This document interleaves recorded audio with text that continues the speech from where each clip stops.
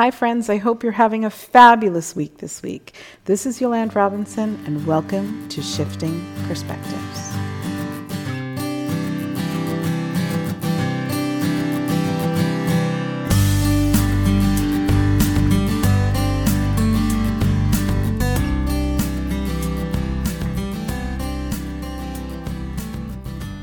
I'm an educator. I'm an entrepreneur. I am a speaker. I am a coach. I'm a mother. I'm a daughter.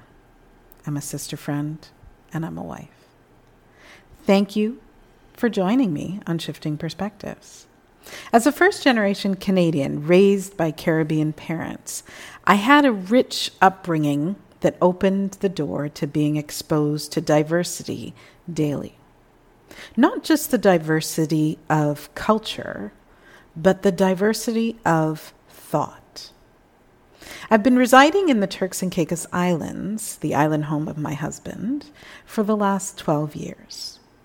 The Turks and Caicos Islands has become our home, and we are so blessed to raise our 3 beautiful little humans in this beautiful by nature paradise. Shifting Perspectives is a weekly conversation, a conversation to fuel you with diverse thoughts, to challenge you in terms of the way you think, the way you live, the way you work, and the way you parent.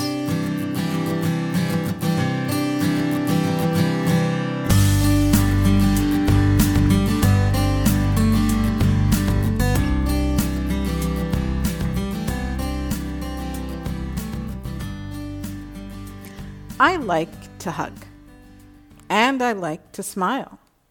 To tell you the truth, I did not realize how much I hug and smile with people in public until we entered pandemic living. It hit me on my first masked trip to the grocery store in early April. On the first trip to the grocery store, I found myself smiling through my mask, but then wondering whether people would be able to tell by my eyes if I was smiling at them. I live on the island of Providenciales in the Turks and Caicos Island. With a relatively small population and a small island dynamic, it's quite common to run into people you know at the grocery store. After a few aisles of this new smiling behind my mask dynamic, I realized that I was going to have to switch it up or replace my smile with a head nod. Secondly, as I said, I am a hugger. Although I don't think that I'm an excessive hugger, in this period, it certainly has not been lost on me how hugging or patting someone on the shoulder or even giving someone a little arm squeeze is so instinctual to me. So my hugs, pats on the shoulder, and arm squeezes have been shelved with my behind my mask smiles and have been replaced with head nods. One thing I am not is a head nodder. A head nod, although perhaps always having been in my connection toolbox, does not portray the kind of warmth of a smile or a hug. By taking out my ability to smile and hug, I feel as though 2 especially important tools in my connection toolbox have been hijacked. So today we're going to chat about that, about connection. Connection is one of my favorite words, whether in coaching, training, teaching a young child, or in my personal life. Connection is the one word that drives me the most. I believe that meaningful outcomes come out of strong connections. Connection strengthens the learning equation tremendously. Connection helps us to thrive. Connection fuels our resilience. So today, specifically, we're going to talk about why it is so important to connect with others in this period. Human connection is that warm feeling. It's the energy that is exchanged between people. Whether you prefer to have it with a bunch of people or select one or two, Connection is something that we are hardwired for, even more for women. Brené Brown, a researcher, author, and storyteller, and just one of my favorites, tells a story in her book, Braving the Wilderness, that I often find myself referring to. She tells the story of a village where when women got washing machines, there was a sudden outbreak of depression, and no one could figure out why. What does a washing machine have to do with depression? Well, it was not about the machine, but it was about how the washing was being done before this modern miracle entered the homes of these women. Before the washing machine, women would wash their clothes together down by the river. This time served as time together, as community, as connection.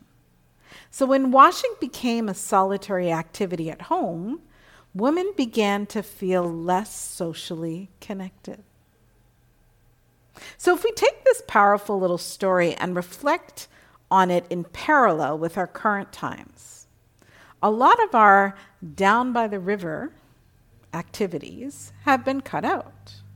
Whether they are the water cooler chats at the office, chats with a fellow parent in your child's school parking lot, or intentional outings with friends and family, the need to be physically distant has taken away many of our usual activities. But it's important to remember that although we are in a period that requires physical distancing, we must not cut off our socialization. We are social beings. Whether an introvert, an extrovert, or an ambivert, we are hardwired for human connection. An extrovert might be missing their Friday night happy hours, but an introvert may miss their ability to have a quiet cocktail at a restaurant with a friend with a side of deep conversation. The key to this idea is that social connection may not look the same for all of us because we have different personalities. But it's important that we do connect with others. What we know is that loneliness is a problem for many at different periods in their lives. The thing about loneliness is that it is also linked to an increased risk of health problems. COVID-19 has forced many to isolate. With isolation can come increased feelings of loneliness and depression, neither of which are great for one's physical, mental, or emotional health. This was the case before the pandemic, and certainly now that we are in the pandemic. So COVID-19 challenges us to get creative in the ways we connect with others. Connection in times of crisis is so important. Connection has a positive impact on one's health, their performance at home or at school, and it makes us more resilient. These are all aspects of life that we want to build on, especially during this time. So this period calls for you to be intentional about how you approach your relationships. With family members, choose times to reduce distractions and improve the quality of your interactions. Take some time to think about what that looks like in your household. Is it movie watching? Is it game night? Is it building with a Lego structure? Is it taking a jog on the beach? What does it look like in your home?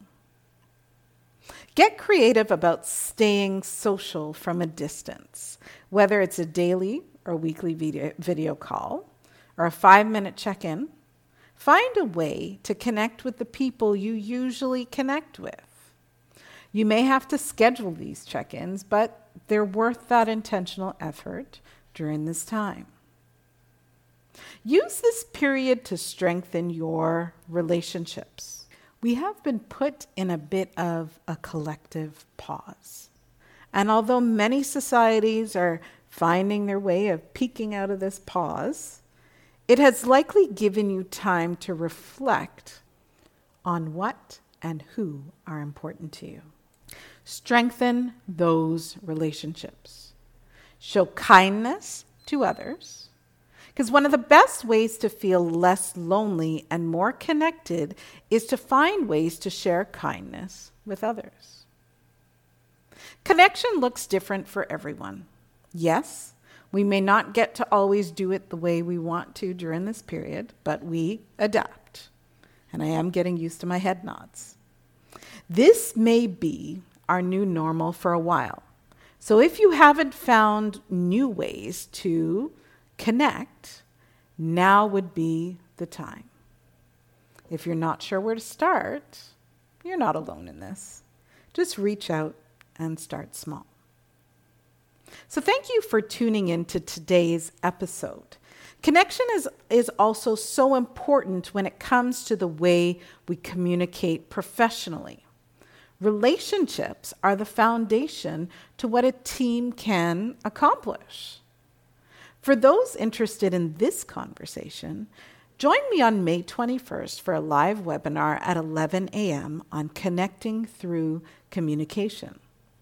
I'm going to break down the elements of being a strong interpersonal communicator and the tools required to connect with your audience, whether an audience of 1 or 500, whether in person or virtually. You can find the registration link for this webinar on the webinar tab at yolandrobinson.com.